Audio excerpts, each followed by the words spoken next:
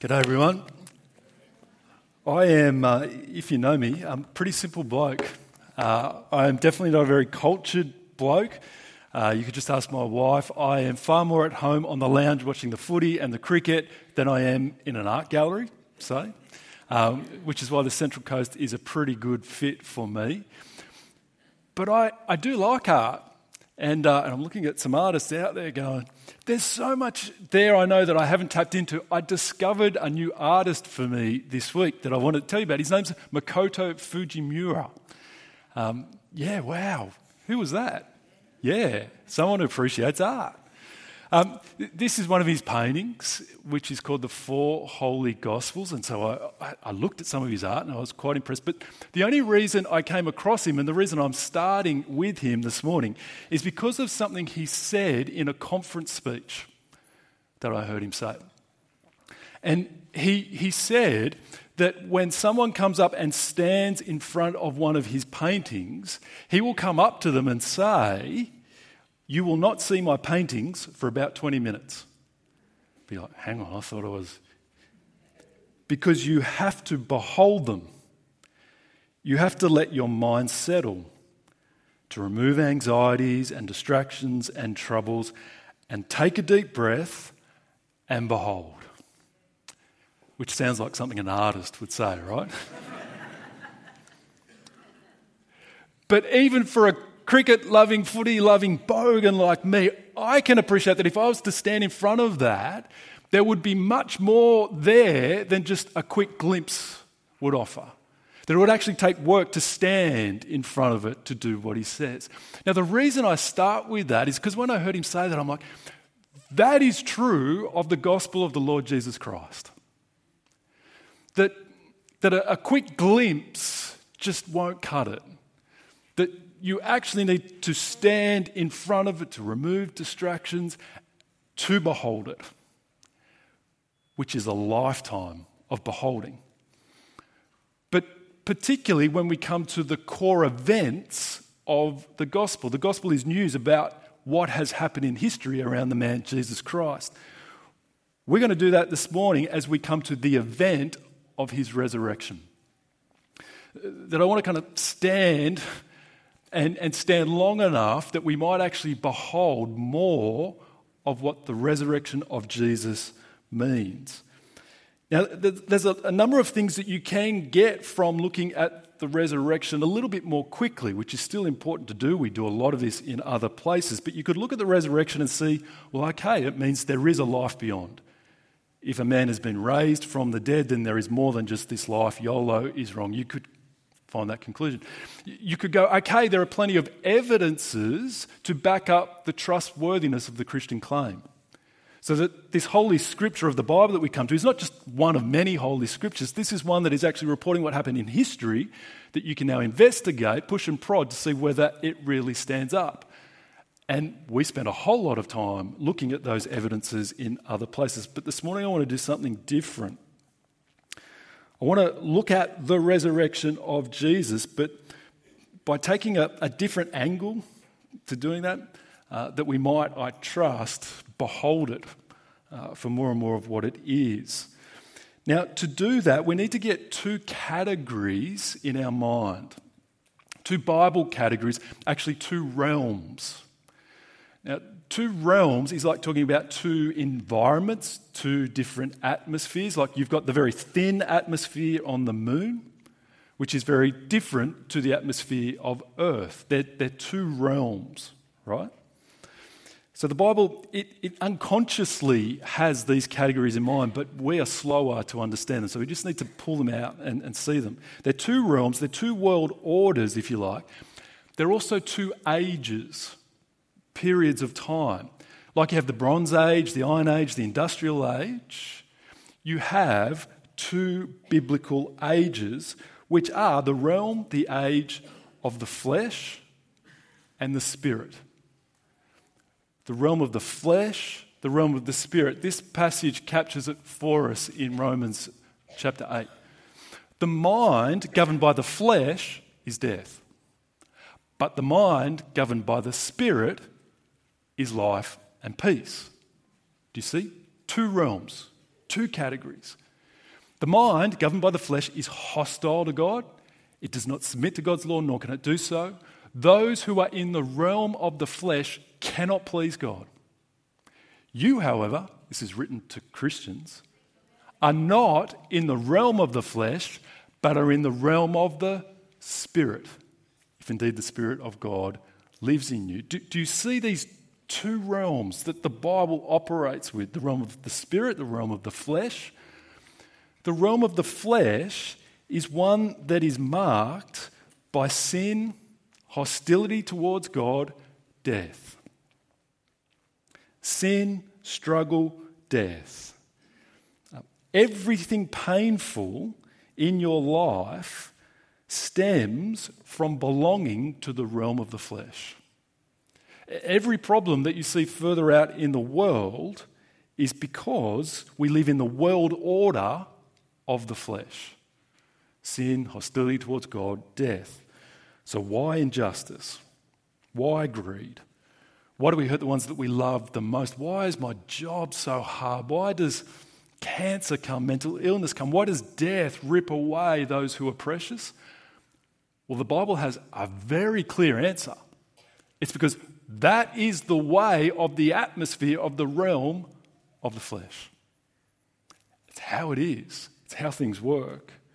It's like asking, why can't I breathe on the moon? Well, because that very thin atmosphere doesn't support the lungs. So it's a world order. It's a realm. It's a darkness as it's presented, but it's also an age. So when does this realm of the flesh start, finish? Well, as we've recently found out working our way through Genesis, it starts 2 pages into our Bible, right? What's called the fall, where humanity, made to know God in spirit, to know the blessings of the spirit age, the spirit of life and peace, rejects, rebels, and falls into the realm of the flesh, where sin, struggle, death is the order of life. And so it shouldn't take much work to work out that realm continues today as we live in a world order with sin, struggle, death. The realm of the Spirit, however, as we saw, is one that is marked by life and peace.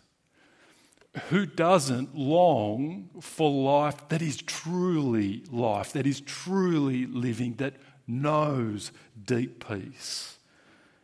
Well, the Bible is very clear. You can have it. You can have life that is truly life, that actually is victorious over the greatest enemy, death. There are two realms.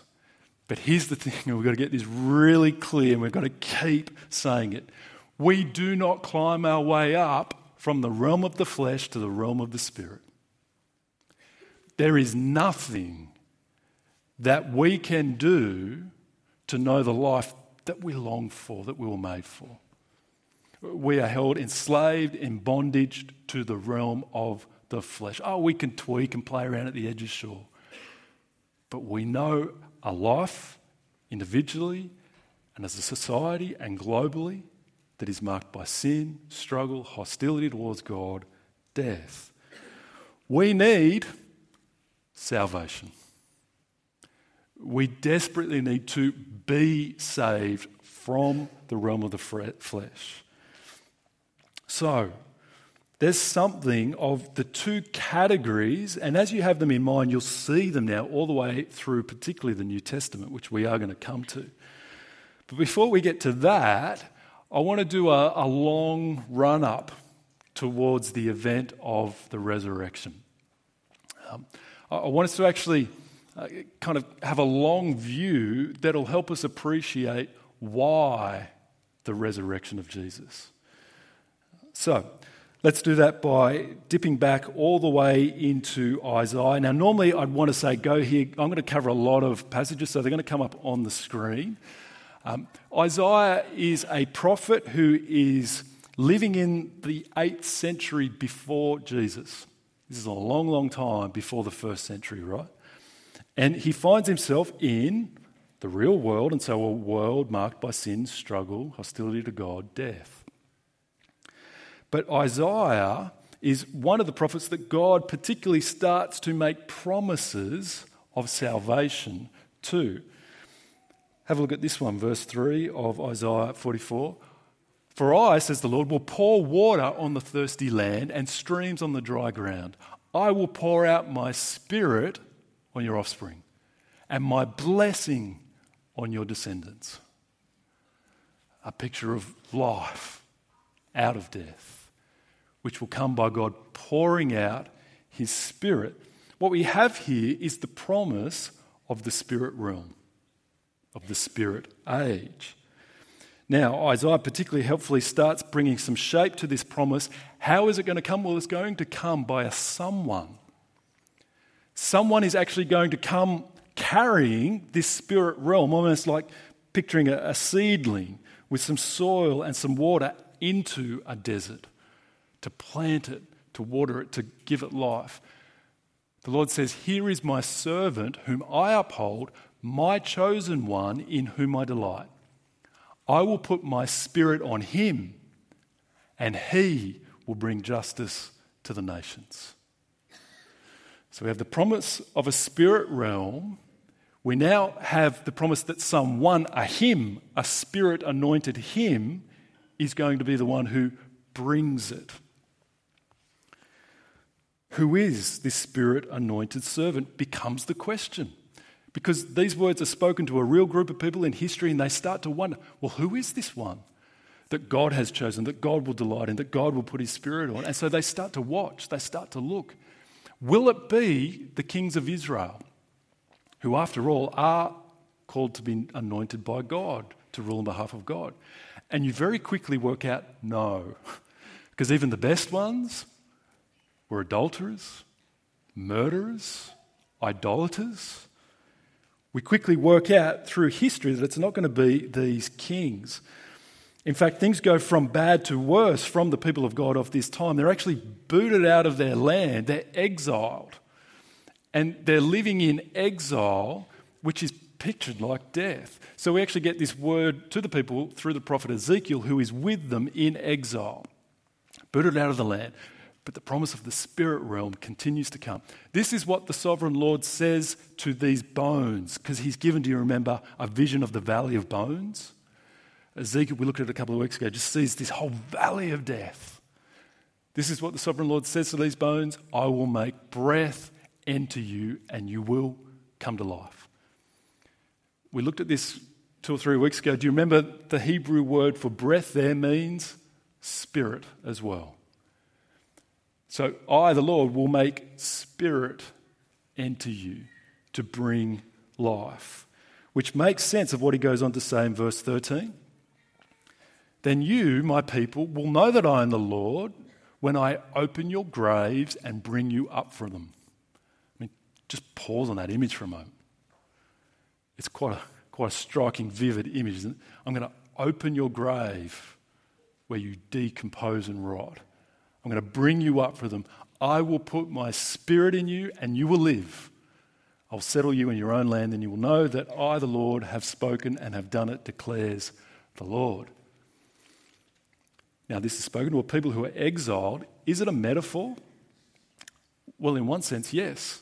Because what we find is that 70 years later, they actually come back to the promised land, centered around Jerusalem and Judea.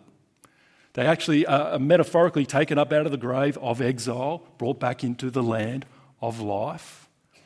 But we pretty quickly work out that, no, this is a people who are now back in the land who still sin, struggle, die. In fact, other powers come and oppress and oppose. And this is not the realm of the Spirit. And so what we find here is that this is actually a prophecy of God, a promise of God that extends beyond what is going on in ancient Israel. Yet, the promise of this spirit age is repeated and extended as you track your way through the Old Testament. What we're doing here is just taking a very high view of, if you've ever wondered, what's the point of all of this stuff that comes before Jesus? There's a lot, but one of them is to set us up to make sense of Jesus. as this promise of the Spirit age continues, it's now repeated and extended by Joel, who says afterward, this is the Lord, I will pour out my Spirit on all people. Your sons and daughters will prophesy, your old men will dream dreams, your young men will see visions. Even on my servants, both men and women, I will pour out my Spirit in those days. The point here is that the gift of the Spirit, the realm of the Spirit, is going to be for everyone. Not just the religious figure of the prophet, the priest, the king, but for everyone. And not just for a particular ethnic people of Israel, but, verse 32, everyone who calls on the name of the Lord will be saved.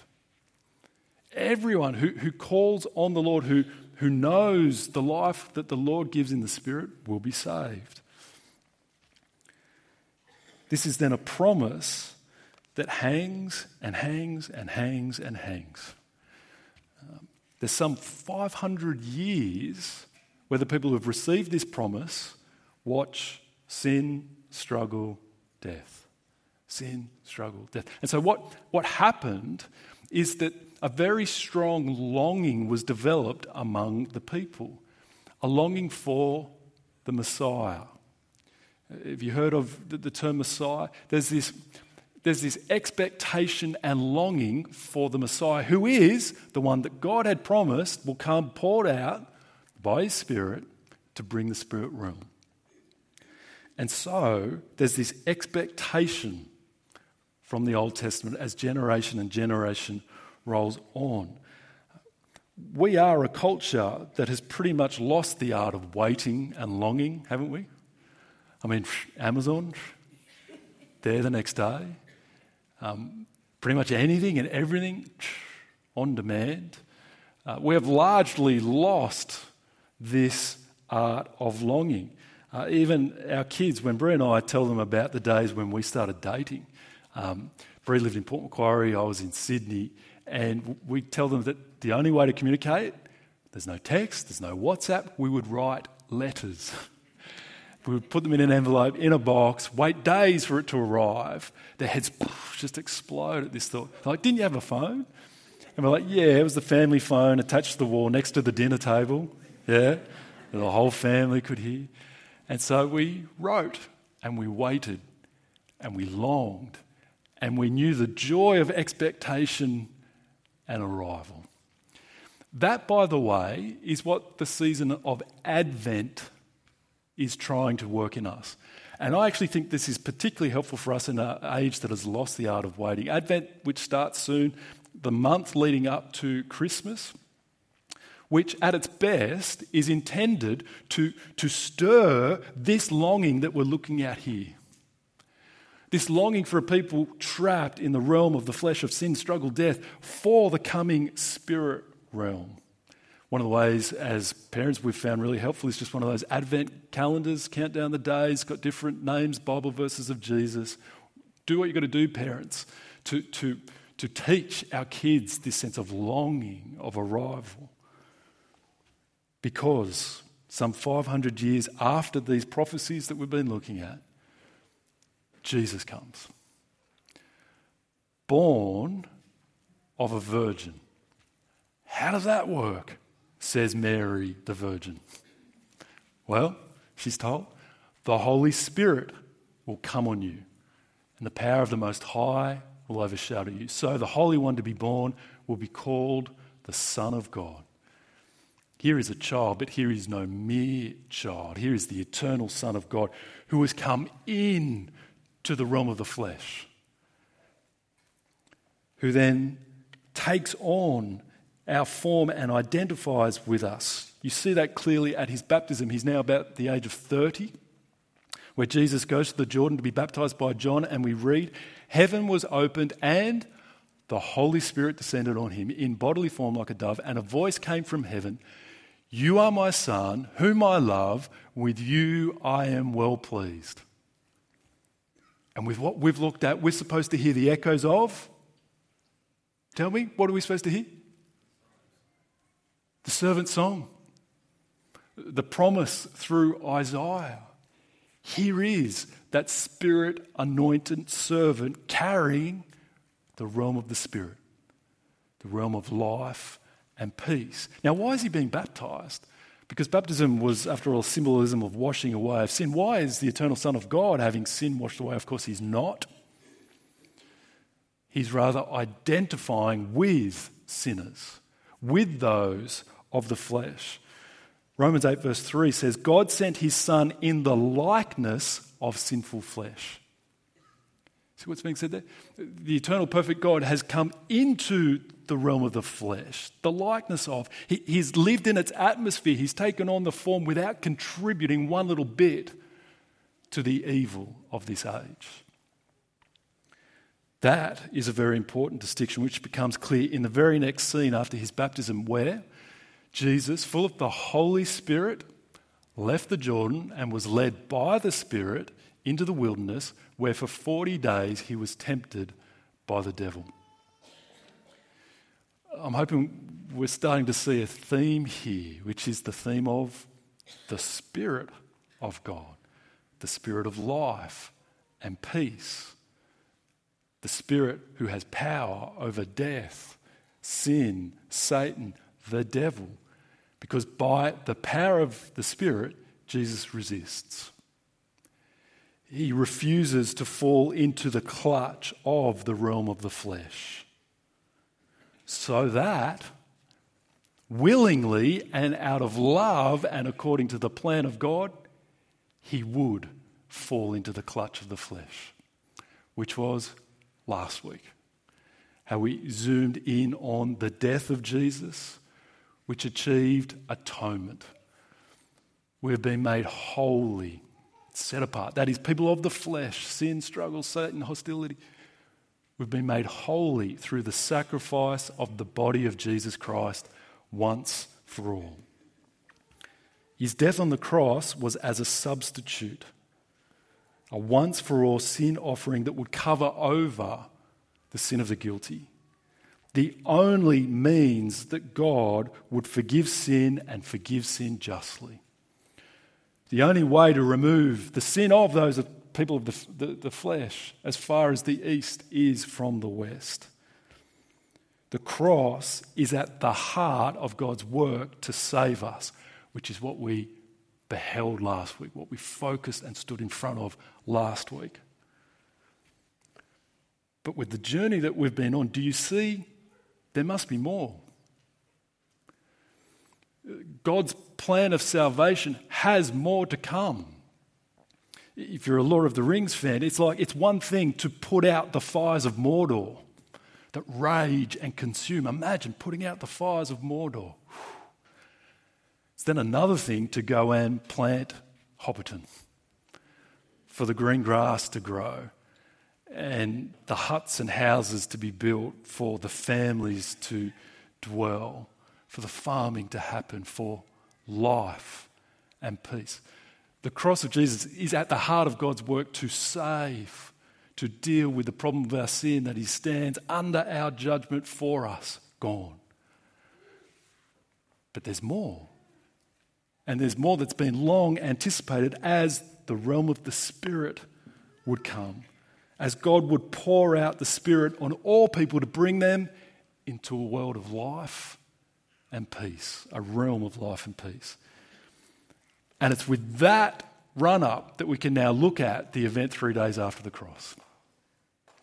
All of that is something of an introduction to prepare us for the resurrection, the day when it was found that the tomb was empty, that a dead man who was decomposing had been raised to life bodily and physically and publicly and never to die again.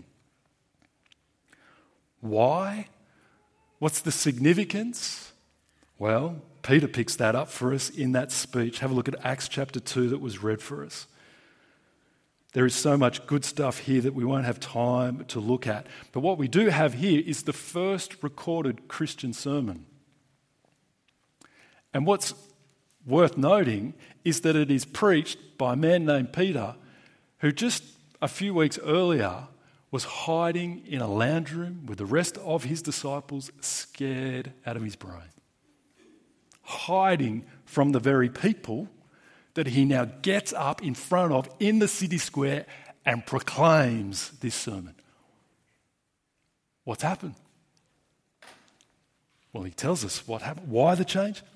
Well, he tells us why the change.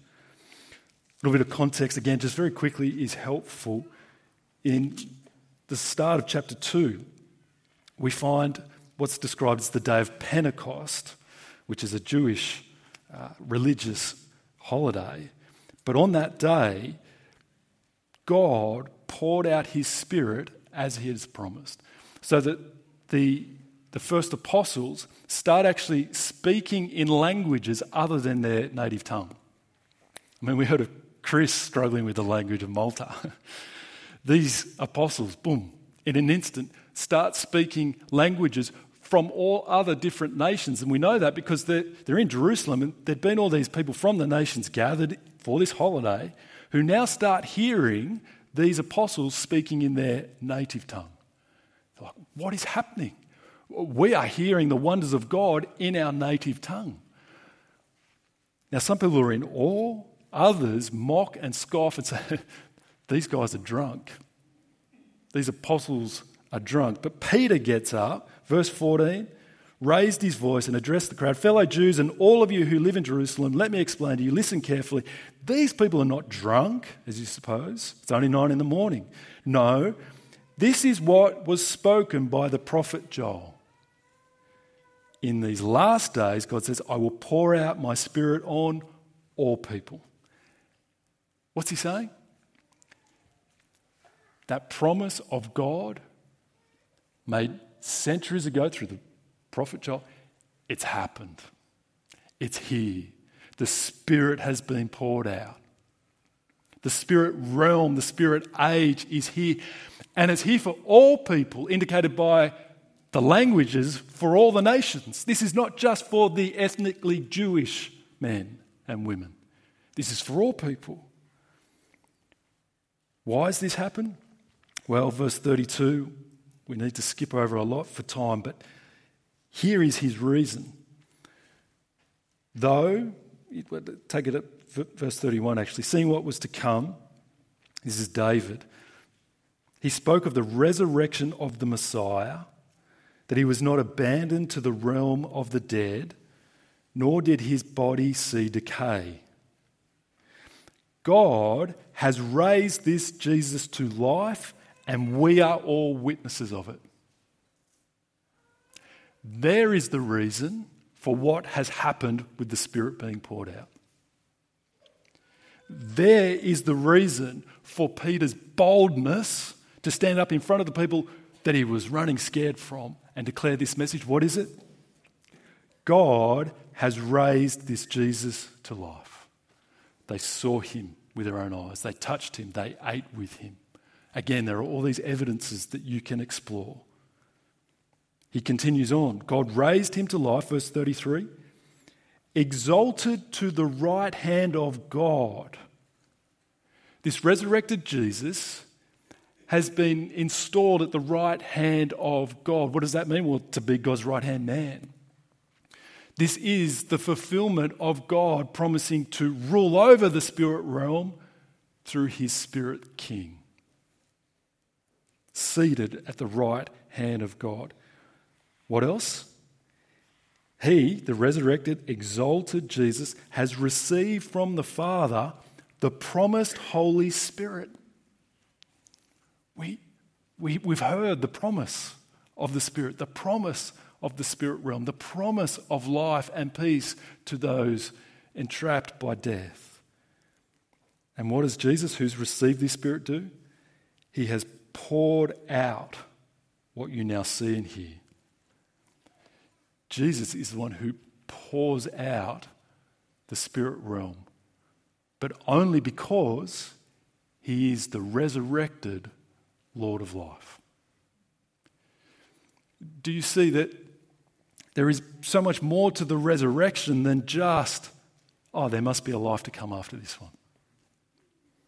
Or even that there's evidences that I can talk, so good. The resurrection is bound up with the work of Jesus on the cross to save us.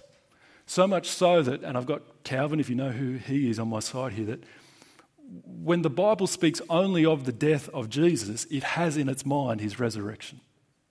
When the Bible speaks only of his resurrection, it has also in its mind his death. Do you see that the resurrection of Jesus is firstly, foremostly, supremely about who he is?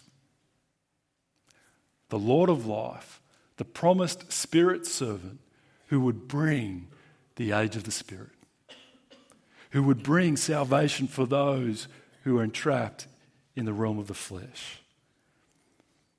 The resurrection, it has all sorts of implications for us. I'm going to touch on a couple of them, and we're going to spend more time in coming weeks. But firstly, foremostly, it's about who Jesus is. The Lord's Messiah, Saviour, the only name given to anyone and everyone in the realm of the flesh by which they might be saved. That's the big thing about Jesus' resurrection.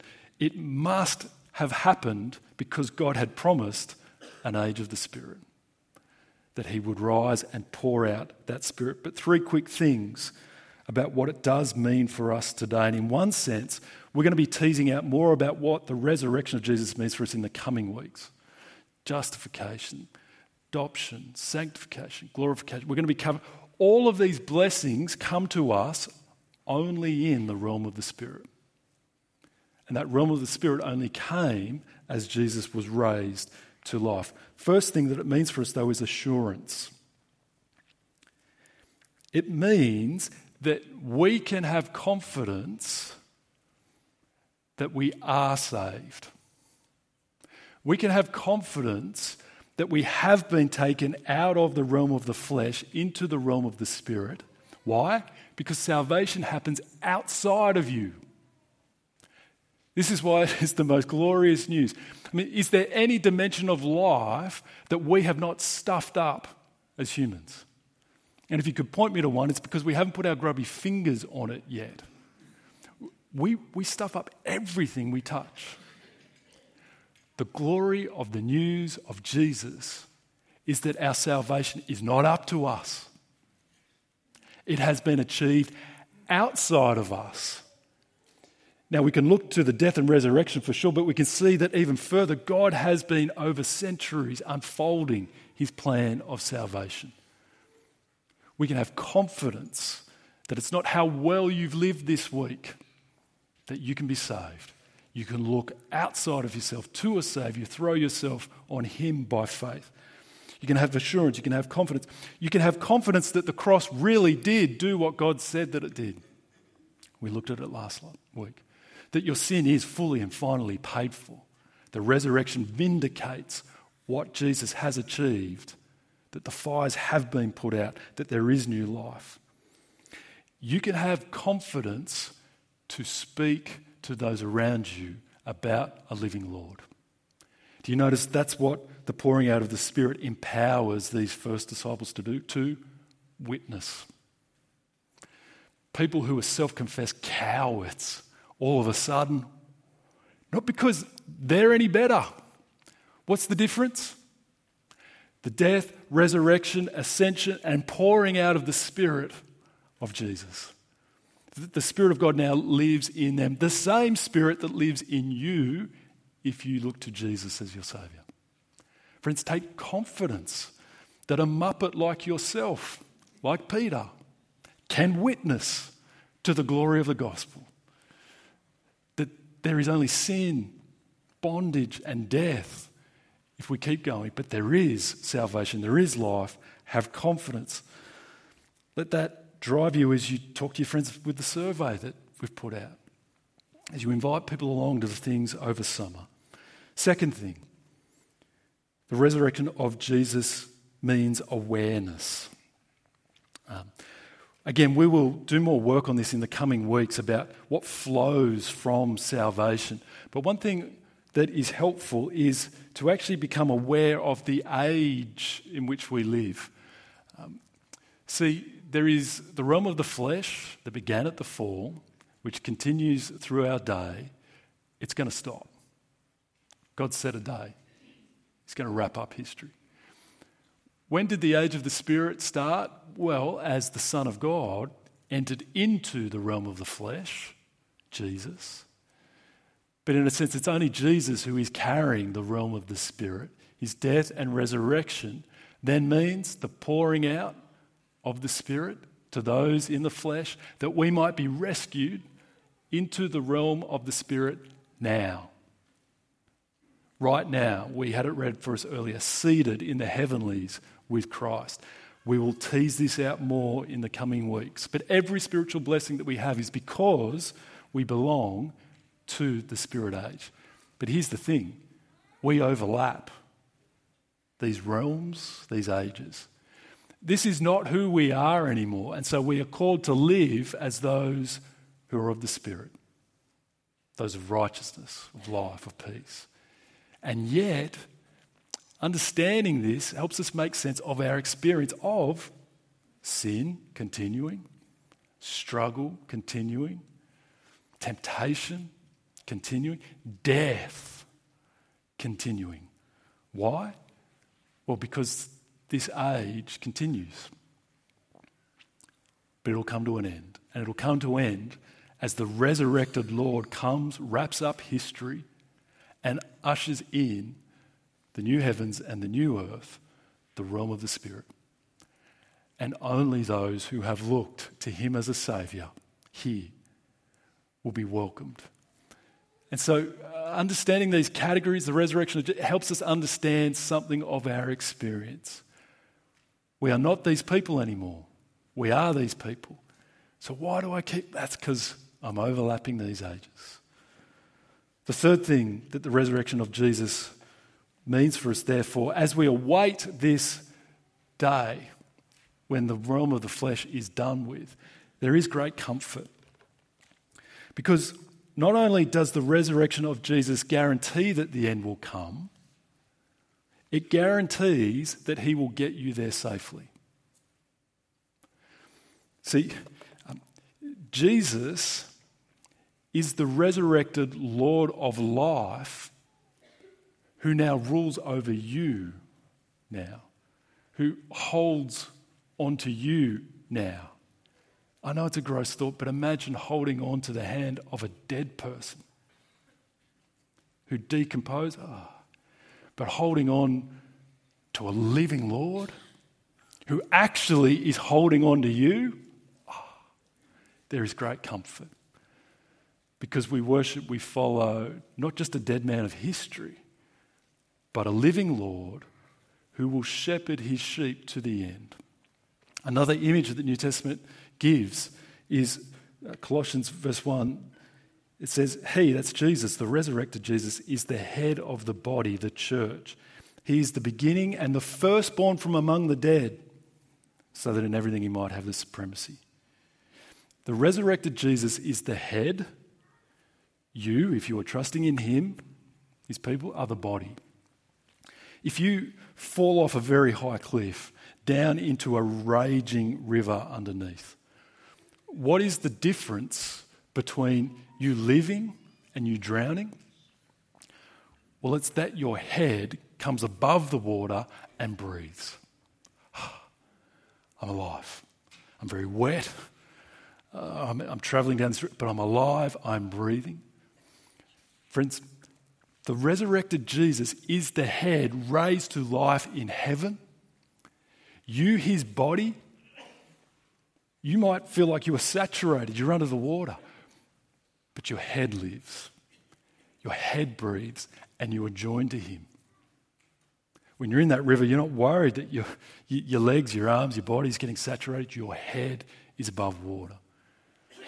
The resurrection of Jesus is a great comfort for us now, as it does feel like the water hammers us, because our Saviour is outside of ourselves. He lives as God's Spirit King, God's Spirit Messiah, the one who pours out the Spirit, therefore the one who holds on to you, the one who will bring you home. What a glorious message the gospel is, which causes us to look outside of ourselves and to stand and to keep looking and to keep beholding and to go deeper. I want you to just take a moment to reflect on what you've heard. As the band comes up, I'll then pray for us in a moment.